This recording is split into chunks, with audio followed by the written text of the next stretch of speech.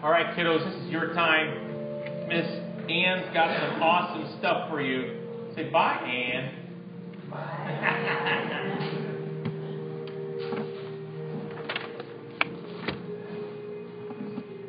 That's some beautiful worship up there.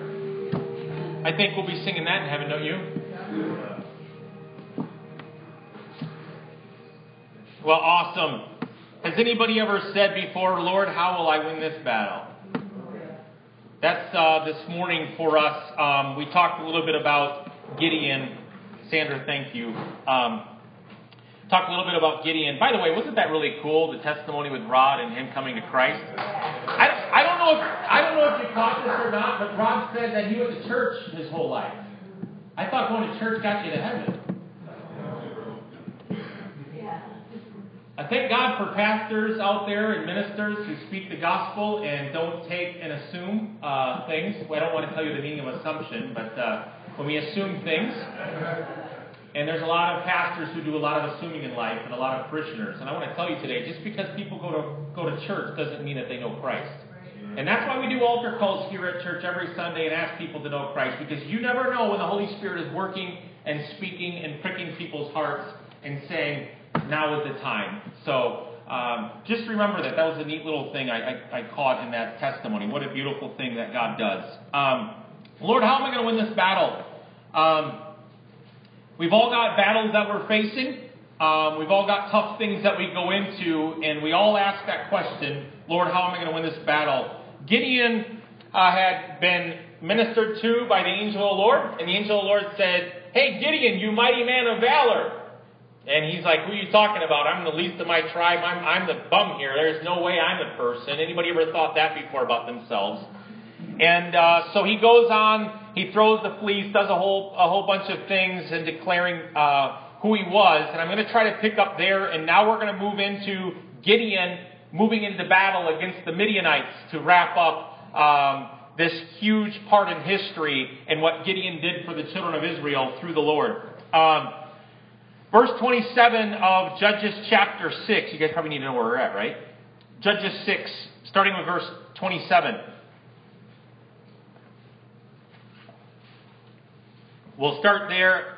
Actually, you know what? We'll start at verse 31 because he had taken down the idols and everybody, all the mob in the town wanted to take him out. Isn't it funny how when you start stirring things up in your life and people's life, people start to get a little mad, don't they? People don't like change. Verse 31, but Joash shouted to the mob that confronted him, why are you defending Baal? Will you argue his case? Whoever pleads his case will be put to death by morning. If Baal is truly a god, let him defend himself and destroy the one who broke down this altar. From then on, Gideon was called Jerubbaal, which means let Baal defend himself, because he broke down Baal's altar. Verse 33, soon afterwards, the armies of Midian, Amalek, and the people of the east form an alliance against Israel and cross the Jordan, camping at the valley of Jezreel. And the Spirit of the Lord, I want you to catch this, the Spirit of the Lord clothed Gideon with power. He blew a ram's horn as a call to arms, and the men of the clan of Abiezer came to him. He sent messengers through Manasseh and Asher and Zebulun and Naphtali, and summoning their warriors, and all of them responded. Everyone say, all of them. Then Gideon said to God, if you are truly going to use me to rescue Israel as you promised, prove to me in this way. I will put a wool fleece on the threshing floor tonight. If the fleece is wet with dew in the morning, but the ground is dry, then I will know that you're going to help me rescue Israel as you promised. And then just as what happened, when Gideon got up in the morning, next morning, he squeezed the fleece and wrung out a whole bowl full of water. Then Gideon said to God, please don't be angry with me, but let me make one more request. Let me use the fleece for one more test. This time, he let the fleece remain dry, and the ground all around it was wet with dew. So that night, God did as Gideon asked, and the fleece was dry in the morning, but the ground was covered with dew. So Jerubbaal, that is Gideon, and his army got up early and went as far as the spring of Harod. The armies of Midian were camped north of them, in the valley near the hill of Moriah.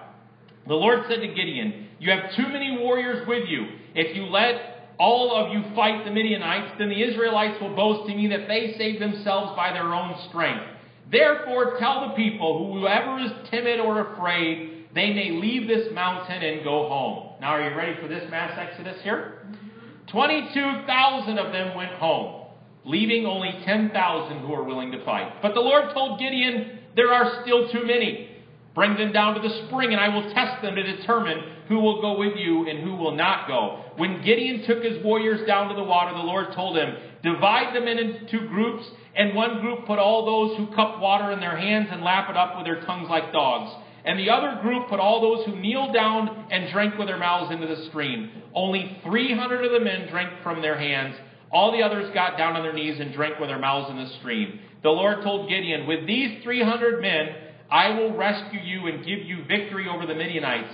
Send all the others home. So Gideon collected the provision, the ram's horns of the other warriors, and sent them home. But he kept the 300 men with him. The Midianite camp was in the valley just below Gideon. That night the Lord said, get up, go down to the Midianite camp, for I have given you victory over them. But if you are afraid to attack, go down to the camp with your servant Purah. Listen to what the Midianites are saying, and you will be greatly encouraged, and then you will be eager to attack.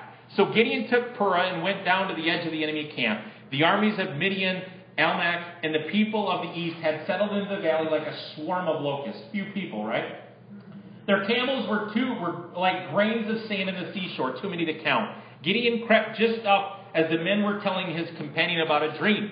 The man said, I had this dream, and in my dream a loaf of barley bread came tumbling down in the Midianite camp and hit a tent, turned it over, and knocked it flat. His companion answered, your dream can mean only one thing. God has given Gideon, son of Joash, the Israelite, victory over Midian and all its allies.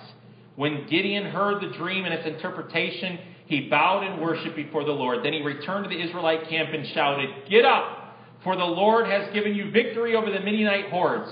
He divided the 300 men into 3 groups and gave each man a ram's horn, a clay jar, and a torch in it. And then he said to them, keep your eyes on me. When I come to the edge of the camp, do as I do. As soon as those with me blow the ram's horn, blow your horns too, all around the entire camp, and shout for the Lord and for Gideon. And it was just after midnight, after the changing of the guard, when Gideon and the 100 men with him reached the edge of the Midianite camp. Suddenly they blew the ram's horn and broke their clay jars.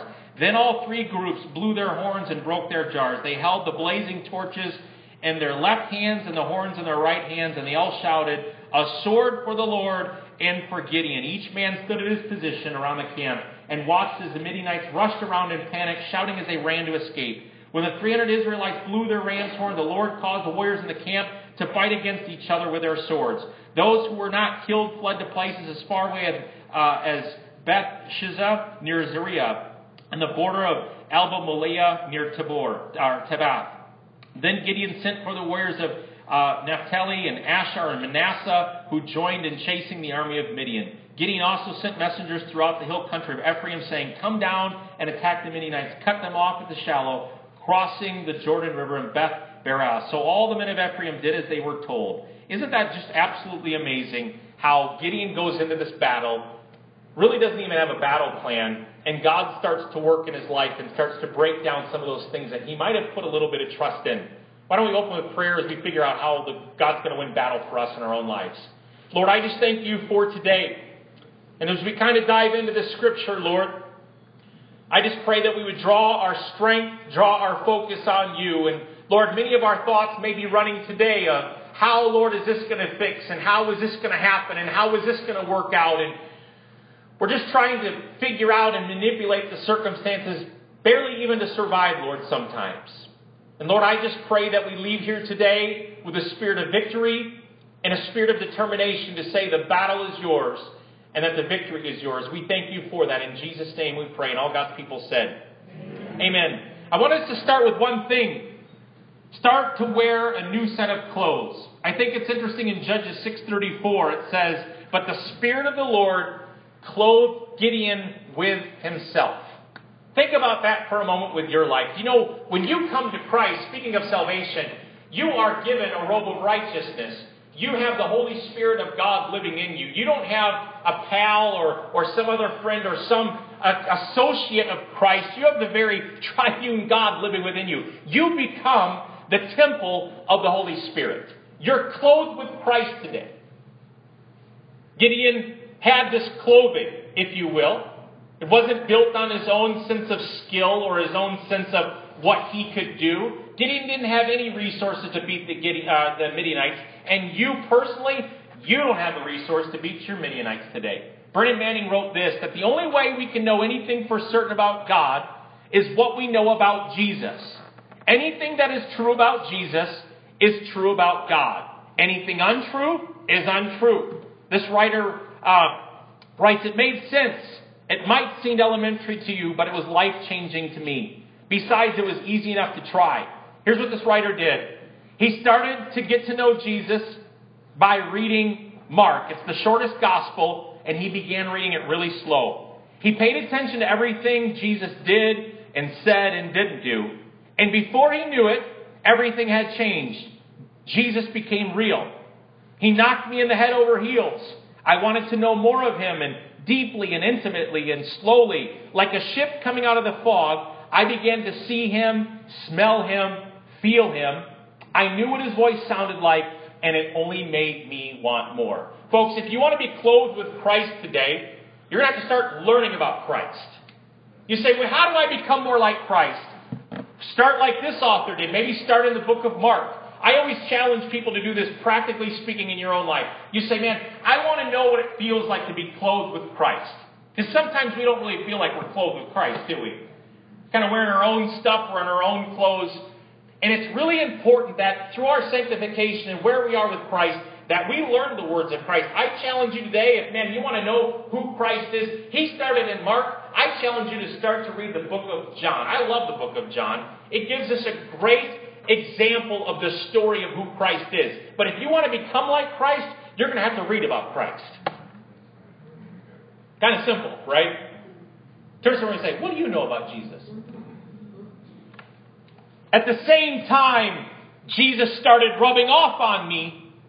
I started noticing things I never noticed before. The leaves changing colors, the sound of water hitting the sink. My ears listened differently to people even. I began hearing the questions they were asking underneath the questions they were asking. I watched television with new eyes. My judgmental spirit was gone. I cried at odd moments. I found myself liking the sensation when I helped people. It was crazy. And the craziest part, it was like all of a sudden I had found myself. It was like the more I got to know Jesus, the more he introduced me to the person he created. Me, the real me. The one that, if I'm honest, I have always been afraid of.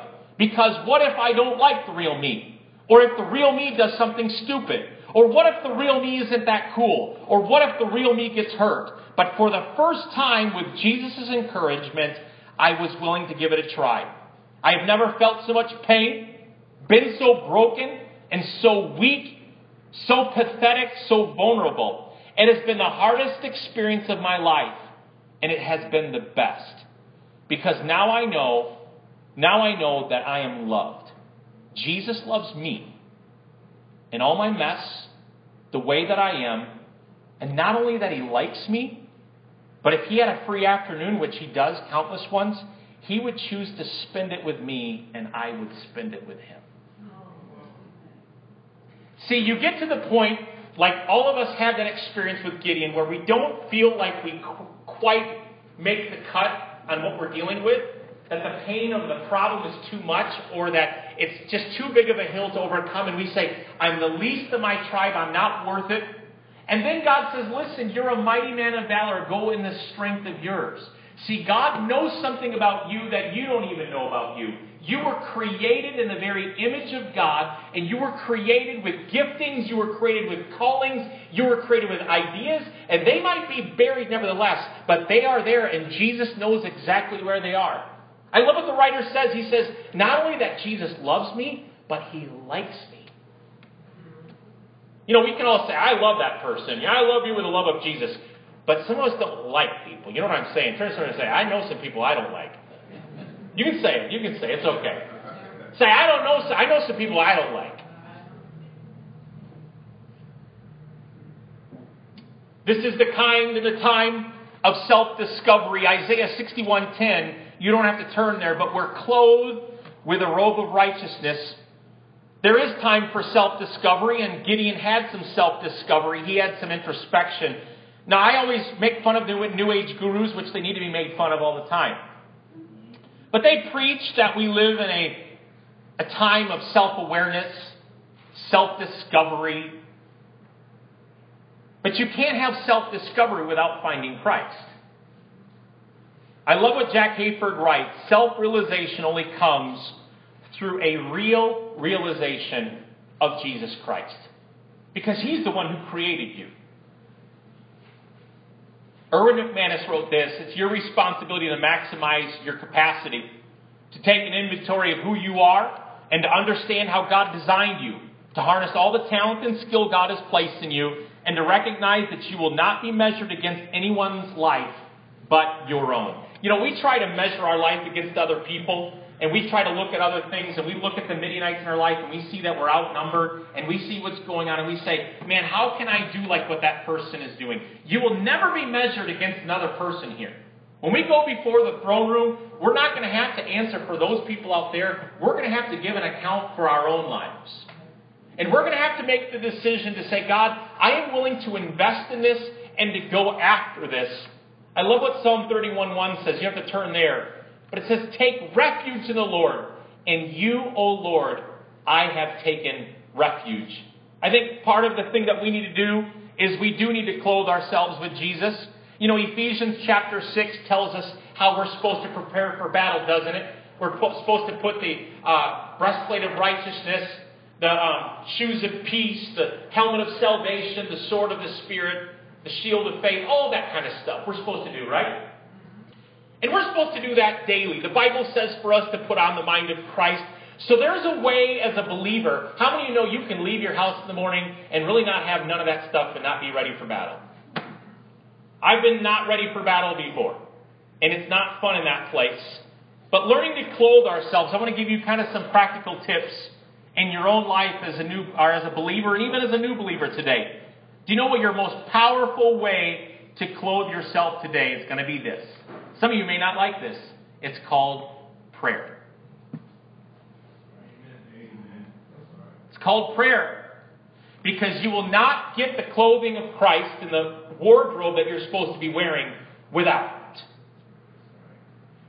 Say, how do I clothe myself? How do I clothe my family? Now, we don't have a lot of little children in here. We do have some smalls. My sister's got a little kid back there. Hi, Gabby.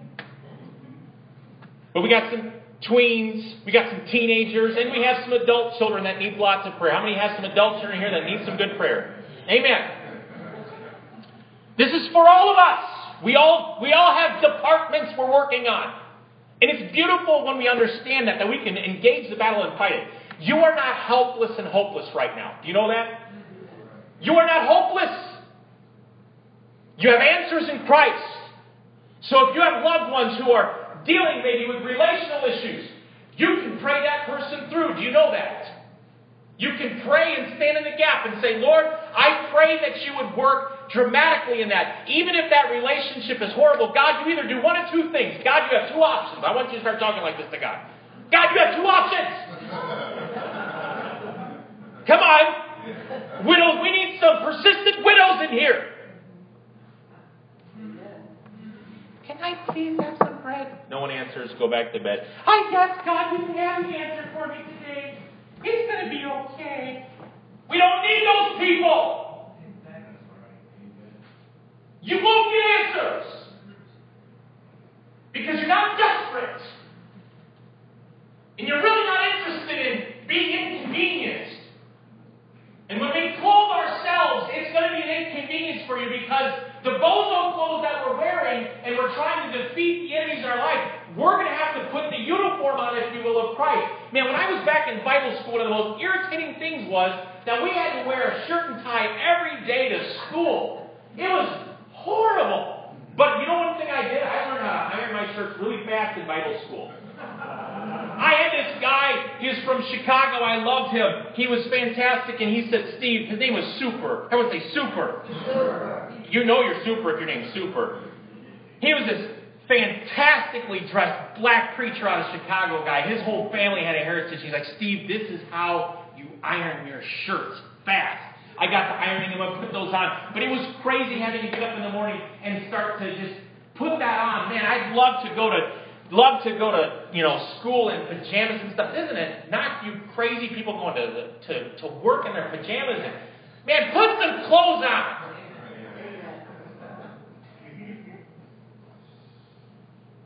Don't dress like a bum.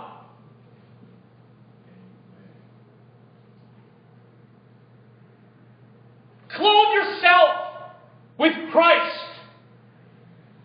Do you know, because when you realize what you can do in the essence of who Christ is, and you put Him on, now you are presenting yourself even differently. You are presenting yourself to this world, and you're saying, I am a child of the King. I am not a bum. Turn to someone and say, I am not a bum. Are you wearing the clothing that Christ has for you? And these are the clothing that you give to your children. I love what Charles Spurgeon writes. He said, this is a very excellent method, I think. Actually, to take the children one by one into your room alone and pray with them. What a concept, right?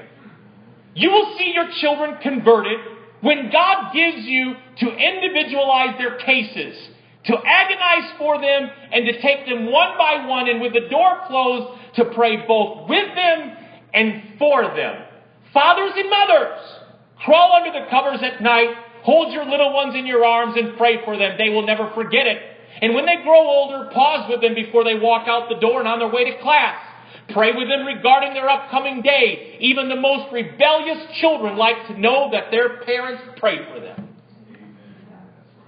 I dare you, 9 times out of 10, this is my own little, don't everybody love surveys and stuff? We took a survey, we are surveyed out, oh gosh. 9 out of 10 times. Let me give you Steve Lapp's survey. You can take this to the bank. 9 out of 10 people, if you say, can I pray with you? They'll say, by golly, I'll sure. Yeah, go ahead, pray for me. And they might sit there and they might go, they might not understand it, they may not get it, but when you pray for them, the hounds of heaven go after that situation. And when you present their case before the Lord, it's awesome. Are you giving your children spiritual clothes? Now, I know you figured their career out for them. You figured their school out for them. You figured out the really good practical options. We are the most practical people in the world, but how many of you know we need to be impractical once again? We need to get spiritually practical. We think about the most least important things. Please, the career will come, the money will come, the money will go. Your kid will change careers. Your kid will say, I want to do this one day, and then 4 years down the road, they're going to say, I don't want to do that anymore. How many have changed degrees and stuff a little bit in your life in the past 20 years? So we'll get it figured out. In fact, God, what He'll do is He's really funny. He'll flip you on the other side on the other thing, and He'll have you doing stuff you didn't even want to do in the first place. Oh, this is not my vocational training. Now it is. Welcome to work. Where you don't get to do what you thought you want to do. Now you learn to love what you didn't want to love. Hot dog. Let's get moving. Let's get clothed. Are you ready for the day spiritually? Are you ready? Are you ready?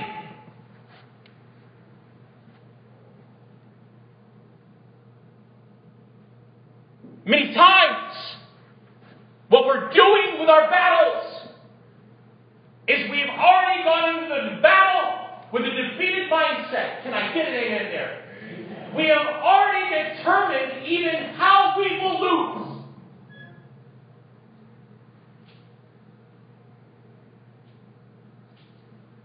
We have already, not only that, but we have allowed people to determine how our life will exist. Now, I love doctors. If you're not, you're lovely. But I hate it when doctors get into the mode of saying, well, you have 3 months left to live. And I just always want to say, how do you know? What business do you have? Are you the maker of life? You don't know what will happen inside that person's body. Man, I know people that had expectations that they were supposed to die in a year or two, and 20 years down the road, they're still alive and kicking. And that doctor's wrong. I want that doctor to get on the news and say, sorry, I was wrong. I shouldn't have said that. Can I get an amen? Yes. We depend too much upon what doctors say and their limited space of a human being's body.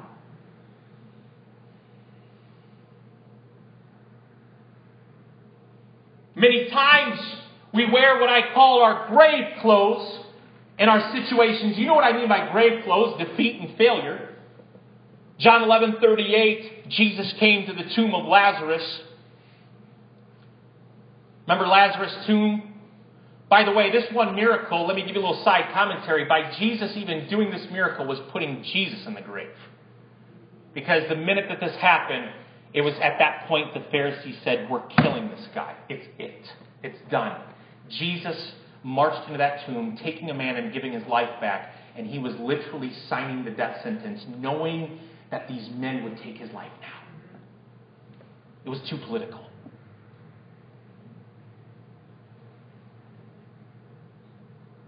Verse 38, Jesus declares, untie this man. Let me give you the explanation of that with your life. You and I are reborn people. You are no more a Christian today when the day you said, Jesus, come into my life, I give you me, make me a new creature. From that moment on, you are not more of a Christian than you were that day when you prayed. You know that? You were no more signed, sealed, and delivered from that day when you said, God, I give you my life, than 40 years down the road. But here's what happens with believers. Believers come into Christ. They have a new spirit. But it's interesting how Jesus did that whole miracle. He said, roll away that stone. And they said, he stinks. Remember that? It stinks. It's been 4 days. He stinks. He's stinking. Everyone say, he's stinking. Why are you messing with this stuff, Lord? It stinks around here. Because we've already signed it off. We've already said it's done. And he said, Lazarus, come forth. Lazarus comes forth. He comes out in grave clothes. He didn't come out in a tuxedo. He come looking really nasty. Do you know that? Now, under the grave clothes, you saw this new man, but you had the old grave clothes. You had the old junk on him that needed to be ripped off. And Jesus said, untie that man. And the Greek actually does it way better than what English translation says. The Greek word means here to bellow with anger. Jesus was absolutely furious, and he was a roaring lion. He bellowed with anger. Dylan Thomas writes, do not go gentle in the good night. Rage, rage, rage against the dying of light. Folks, I'm going to tell you really quick, in order for you to go to battle, let me tell you what's not happening right now in the hills of Afghanistan and the hills of Iraq and the flats and going on there. You do not have soldiers going like this. I'm going to kill some ISIS guys today. We're going to have fun. You see my smiles. I'm going to shoot him that way.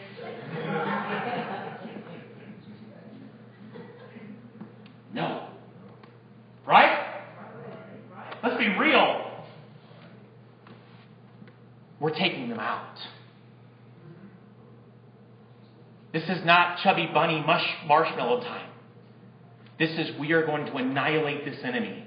See, the problem with our life and with Christianity and with faith, we don't know how the enemy can be destroyed, and we don't go after the enemy because we really don't believe in our heart of hearts that the enemy can be destroyed in our life.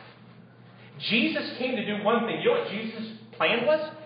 To destroy the works of the enemy. That was his plan.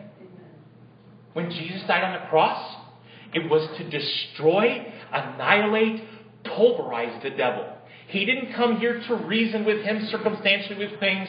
He was coming here to, as a conquering king, to say, listen, I am going to destroy all the works that you had on all of humanity. What a crazy, awesome plan, isn't it?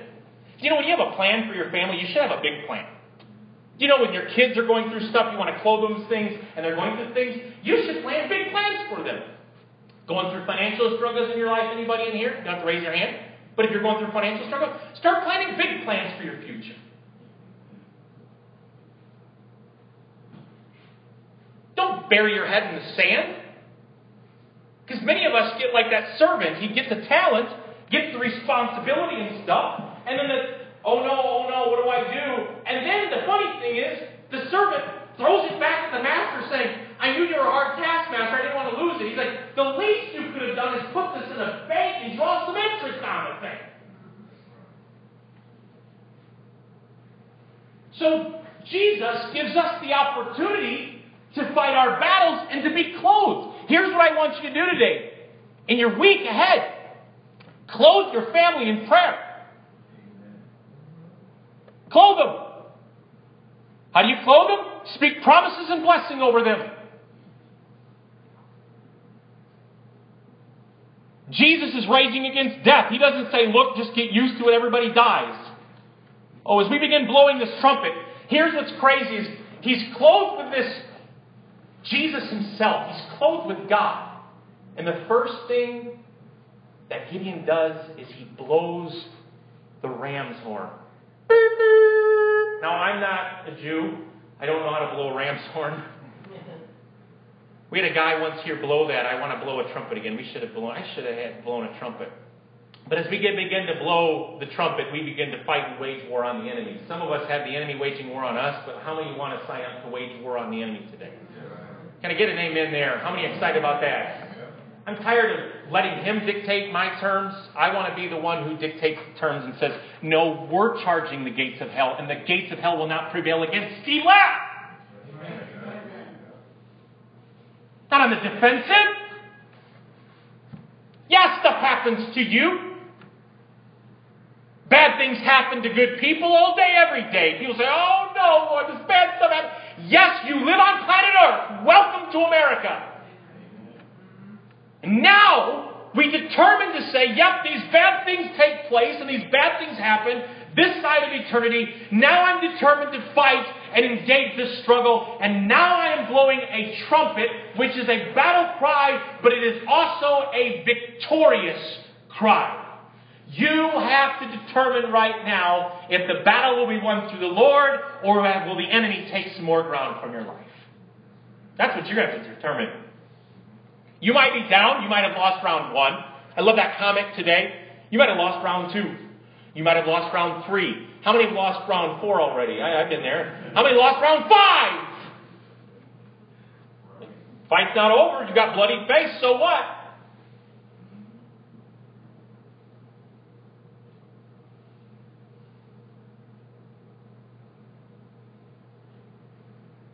Jesus throws this at him. 32,000 men sign up. How many want to join my call? The trumpet blows. Gideon, this is awesome. Let's defeat the Midianites. Let's do this. They all come. They all join them. All the clans. Everyone. We're taking these guys down. Exciting. Isn't it very exciting in churches? This is how it works in church, too. Everyone gets excited around a call. And then he says, no, Gideon, don't be deceived by numbers now. Because we all do. Numbers mean power. There's nothing wrong with lots of people. In our life, we start to trust in men more than we do God. 32,000 men come up. Now, I want you to say, anybody who's afraid, go home. 22,000 said, man, gotta feed this cat. Dude, Gideon, it's going to be a great battle. You're going to do it. Don't you love those kind of fans? You're going to do good.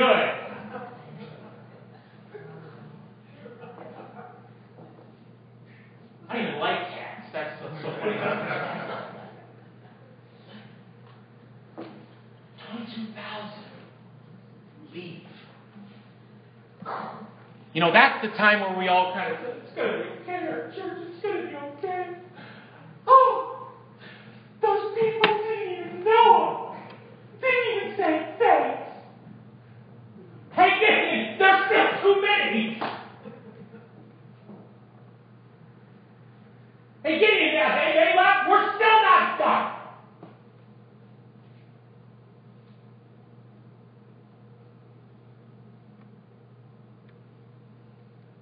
Howard Hendricks writes, we are faced with a series of great opportunities, brilliantly disguised as unsolvable problems. Look at your situation right now. You've run out of answers. You've run out of money. You can't solve the problem. You have absolutely nothing you can throw at it anymore. You've thrown so much at the wall, seeing if it will stick, and it's just not sticking anymore. Feeling defeated in your spirit? If 22,000 leaving isn't enough, God says there's still too many. Here's what God wanted to make sure, that no one in Israel took credit for what was about to go down.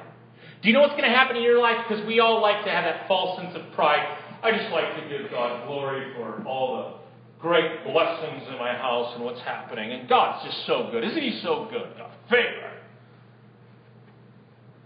It's really pride masking a religious spirit. Because the only way you're going to get victory in this life is grace anyways. Because ain't no one in here more special than the next person. We are all special. And we are all the apple of God's eye. With that mark, we realize, God, the only reason we've got what we've got, the only reason we have these things in our hands is because of your grace. Amen. See, we can't go back and say, I fasted 64 straight weeks, and I gave, that guest speaker came, and I wanted to have some of the anointing drop on me for this specific thing, and bam, God works. God says, I want the glory. No man takes the glory.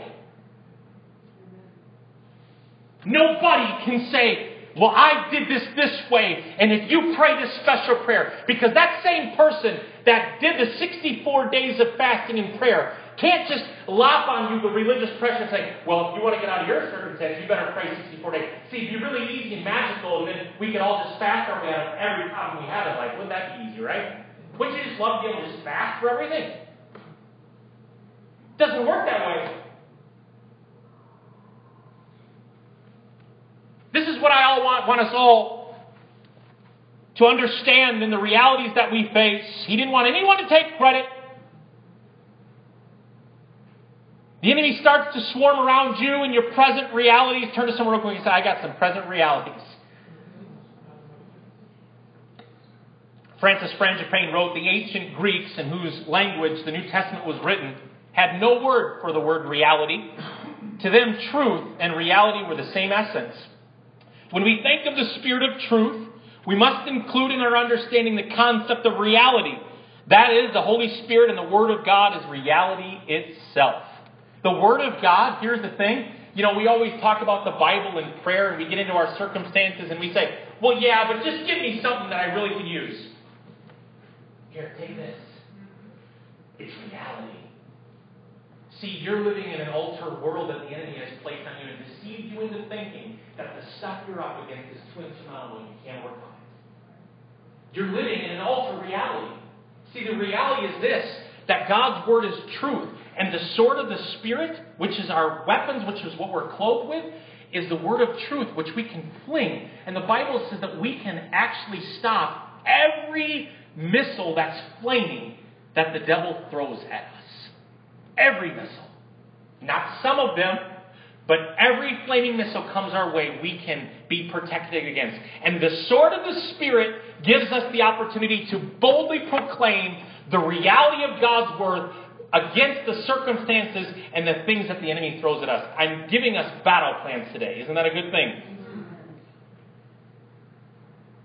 God works even in our worries and doubts, by the way. Gideon said, hey, I believe you, God. We're jumping back a little bit, but he goes into the fleece and makes sure that the fleece is wet and everything around it's dry. Okay, Lord, you got that, but please don't. I understand, God. I'm dealing with this right now. Guys, fleeces are okay. I encourage you this last week. I encourage you to throw fleeces out. God will show you things. He loves you, and He'll work in the middle of those situations, those doubts and those worries and those fears. The idea isn't that you're never going to have fear. The idea is that even in spite of fear, you keep moving forward. It's a beautiful opportunity once we move ahead. Also, the thing that God does, it's interesting. He says in Judges 7, 9 through 11, He says, you shall hear what they are saying. At the right time, God will give you an encouragement a word to say, now go, now move in this. Gideon goes into the tents, and he hears these guys talking. And how many of you know it was funny, because the second guy was really sure. He said, yeah, this bowl of barley rolled down the hill and crushed the tent. And the guy's interpretation was, well, I know the answer. That's Gideon, and the army is going to take us all out. How many of you thought that you got that from the dream when you read the dream? How many? I mean, isn't it funny how God will even speak through a donkey or a situation? God will use people that weren't even part of our, quote, mix or our plan to give the answer to us. God is God of everything. He's the dream master. I love dreams, by the way. Just a little bunny trail. Pray for your dreams and pray for your children's dreams, and pray that God gives you the ability to interpret your dreams. It's the one time of your day where your brain is shut off. Do you know that? Where your subconscious is wide open and you can't manipulate your mind and think things and preconceived notions. God is allowed in for just a few hours to speak to you while you sleep. What a cool thing. Some of you might think that's foreign, but it's true. When you go to bed at night, you say, Lord, speak to me through dreams and visions. That's all I want you to say. He'll give you something. He'll give you an opportunity. He'll work through signs and wonders. He'll give you something so deep and so beyond you never would have thought it. I love this verse of Scripture in working with our doubts. Maybe you attach this to your memo or your bulletin board or on your phone. 2 Corinthians 2:14. But thanks be to God, who always leads us in triumph in Christ and manifests through us the sweet aroma of knowledge of Him in every place. Instead of the enemy surrounding you, realize today that your enemy is surrounded. Say, man, we got these, it's horrible, it's dark, terrible. Yeah, but just beyond that, on the outside of that circumstance, is mighty angelic forces fighting for you. Don't you love what the prophet said? And he said, look at all the armies. And the prophet knew well enough of the word of God in his reality. And he said, Lord, open my servant's eyes so that he can see. And all of a sudden he saw all the host of heaven surrounding the outside of that enemy. So now who's surrounded? Gideon has the men split into 3 groups. And I love this part because we think we're going to fight. You know, the weapons of our warfare, the Bible says, are not carnal, but they're mighty through the pulling down of strongholds. So our fight is not on the people front. Our fight is on the spiritual front. Judges 7:20 and 21 says this, and 3 companies blew the trumpets and shattered pitchers. So they had a trumpet in this hand, right? And a pitcher in this hand. Or was it the other way? It doesn't matter. Well, where's their weapon? They got a trumpet and a pitcher and a torch. How many of you know, even though I'm outnumbered, I would like to have a gun or a sword. Can anybody say amen there? At least I can kick something. 3 companies blew the trumpets and shattered the pitchers, holding the torches in their left hand and their right hand the trumpets to blow. And the Amplified says it like this in parentheses, leaving no chance to use swords.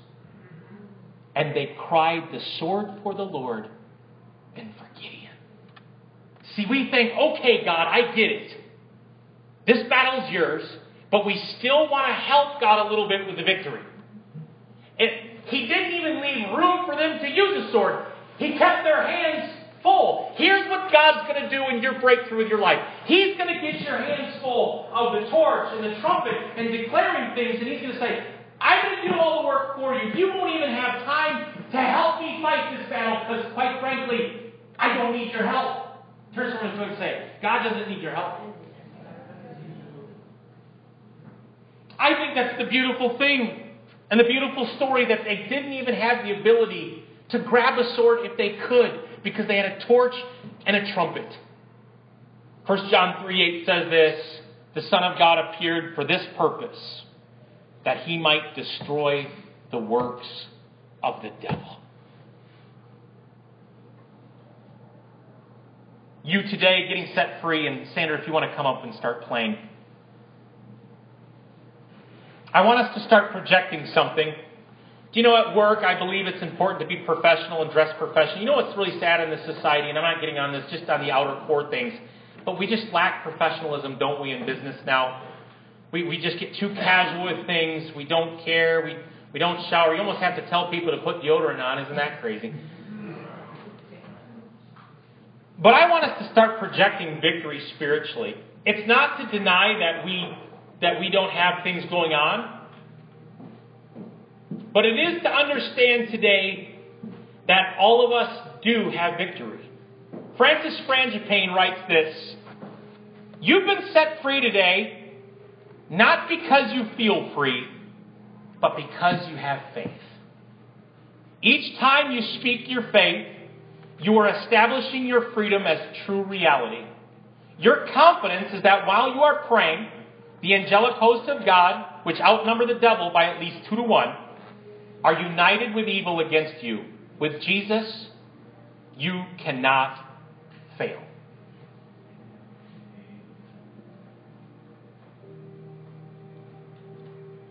Folks, I want you to remember today, before we close our eyes, this. I want you to know this. You are not free today because you feel free. You're free today because of the faith that you put in Jesus Christ. Because a lot of us, we go through struggles and we feel like, man, if I'm struggling with this or I have this, that somehow we don't have freedom. You are free today because whomever the Son sets free.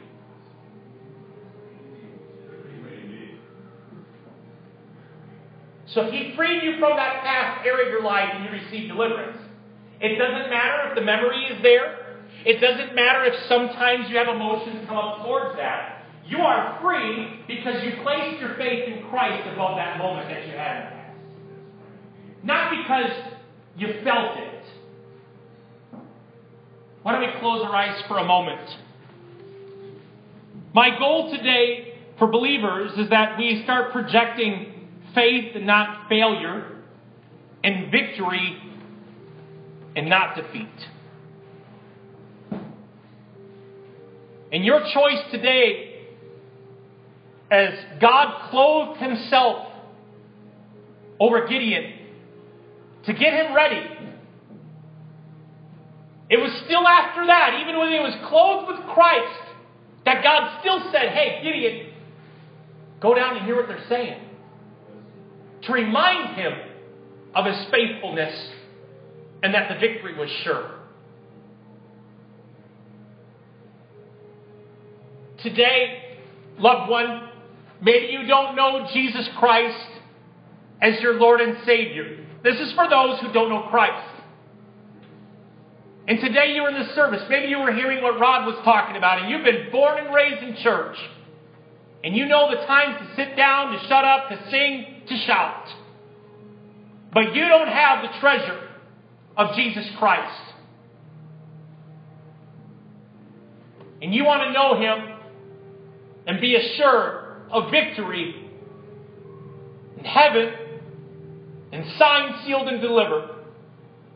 Today you can have that assurance.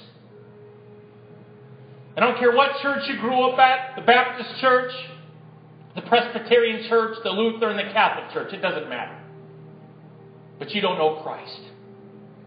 And you want to know Him today as your Savior. With every head bowed and every eye closed.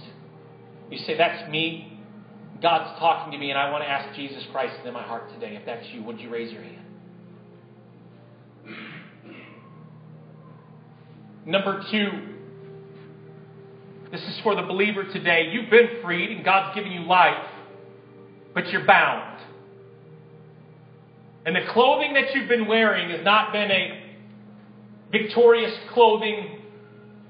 You've not put on the mind of Christ. And you've kind of been working in and out of the seams of life and the even flow of what happens and kind of dealing with what comes to you. But you've been living in defeat. And maybe the Lord encouraged you today to say, the battle's not yours, the battle's mine. And God's not even leaving room for you to take the sword out right now. He's wanting you to absorb Him. And to know this today, that God doesn't just love you, He likes you.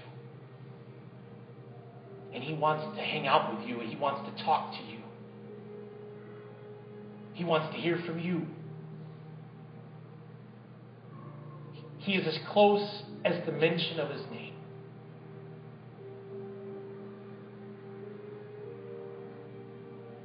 And today, if that's you and you say, you know what, I'm choosing today to take off these garments that I've been wearing, and I'm going to put on that robe of righteousness, which gives me the freedom and the joy to celebrate in this life and to enjoy who He is. Today, if that's you, why don't you raise your hand? I want to pray with you, loved one. Thank you, thank you, thank you, thank you, thank you. God's given you great spiritual clothing to wear today. And He's going to unbind and throw those things off. Today, let's all pray this together. Dear Jesus, thank you for coming to my rescue, for giving me new life, for breathing new life into me. Today, I take these clothes off, these cover-ups, these defenses, these manipulations.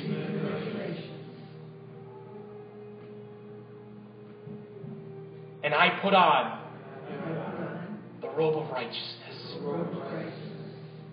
Thank you, God, for giving me victory.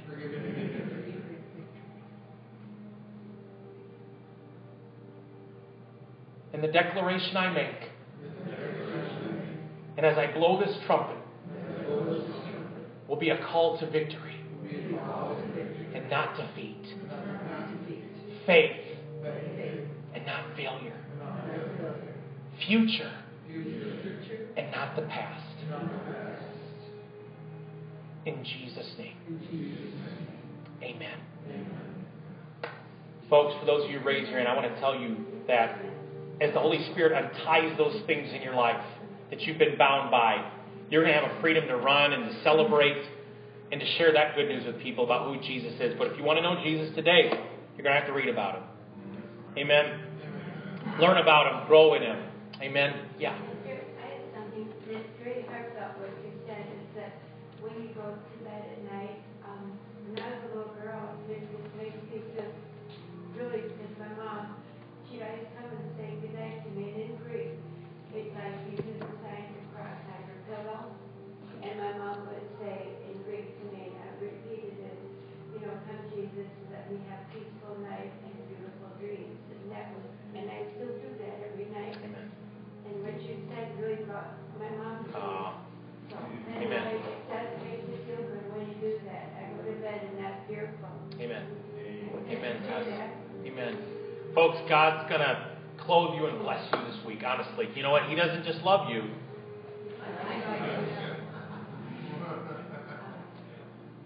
We're mighty Gideons. Lord, we thank you for today. Seal this word in our hearts. Help us all. We're all dealing with battles and we're all dealing with stuff.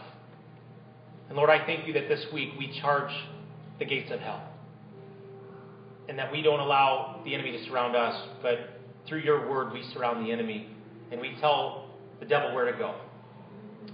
In Jesus' name we pray. Amen. Love you guys very much. Have an awesome, awesome Sunday.